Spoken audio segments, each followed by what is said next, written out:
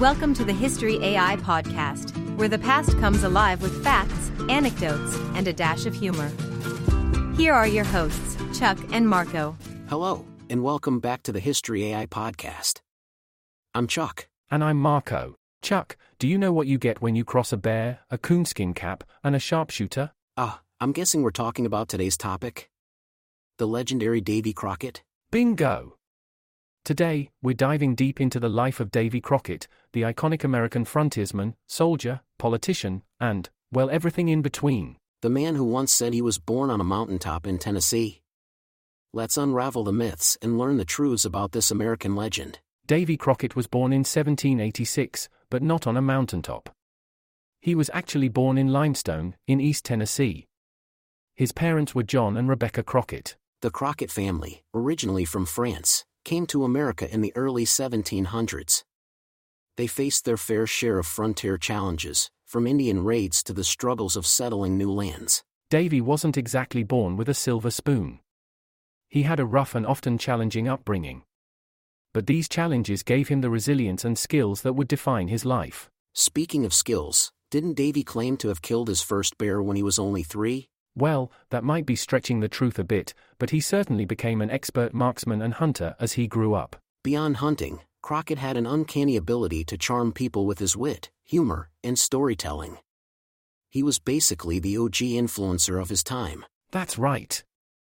And it wasn't just bears and deer that were drawn to him, but people as well. Now, one of the defining moments in Crockett's life was his service during the Creek War.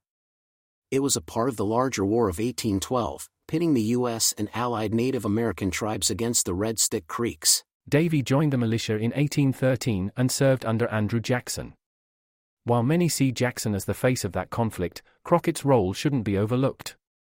He took part in critical battles like Tallahatchie and played a significant role in the American victory at Horseshoe Bend. Through these experiences, Crockett saw firsthand the complexities of frontier warfare and the challenges of America's westward expansion. Wave goodbye to sugar-loaded boosts and say hello to Strike Force Energy. The energy drink additive revolutionizing how you power up, all without a single calorie or sugar. Just a squeeze, and you're set for action. Ready to make the switch?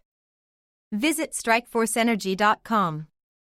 And for our listeners, spark your savings with an exclusive 20% discount.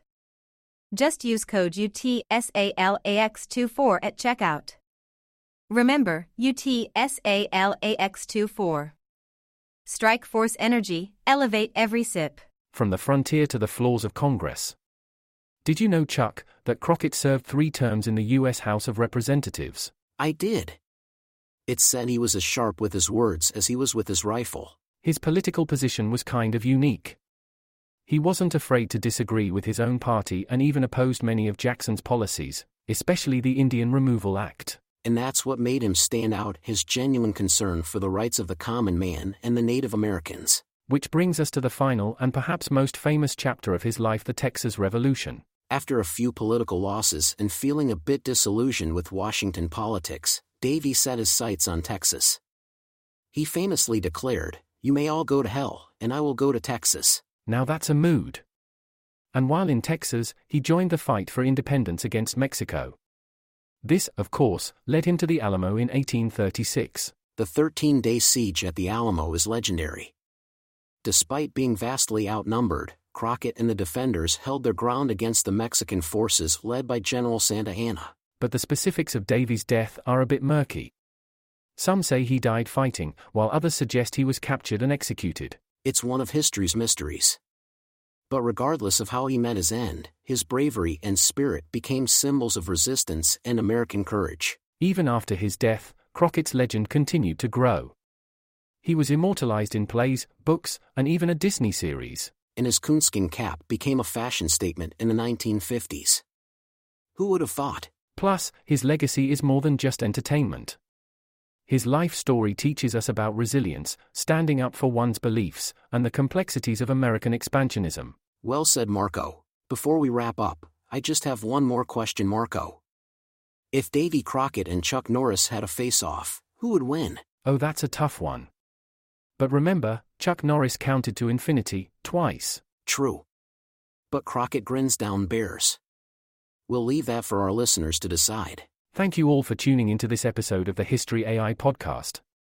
We hope you enjoyed our dive into the life of Davy Crockett. And if you did, don't forget to like, rate, and share the podcast. Your support means the world to us. Stay curious, stay informed, and we'll catch you in the next episode.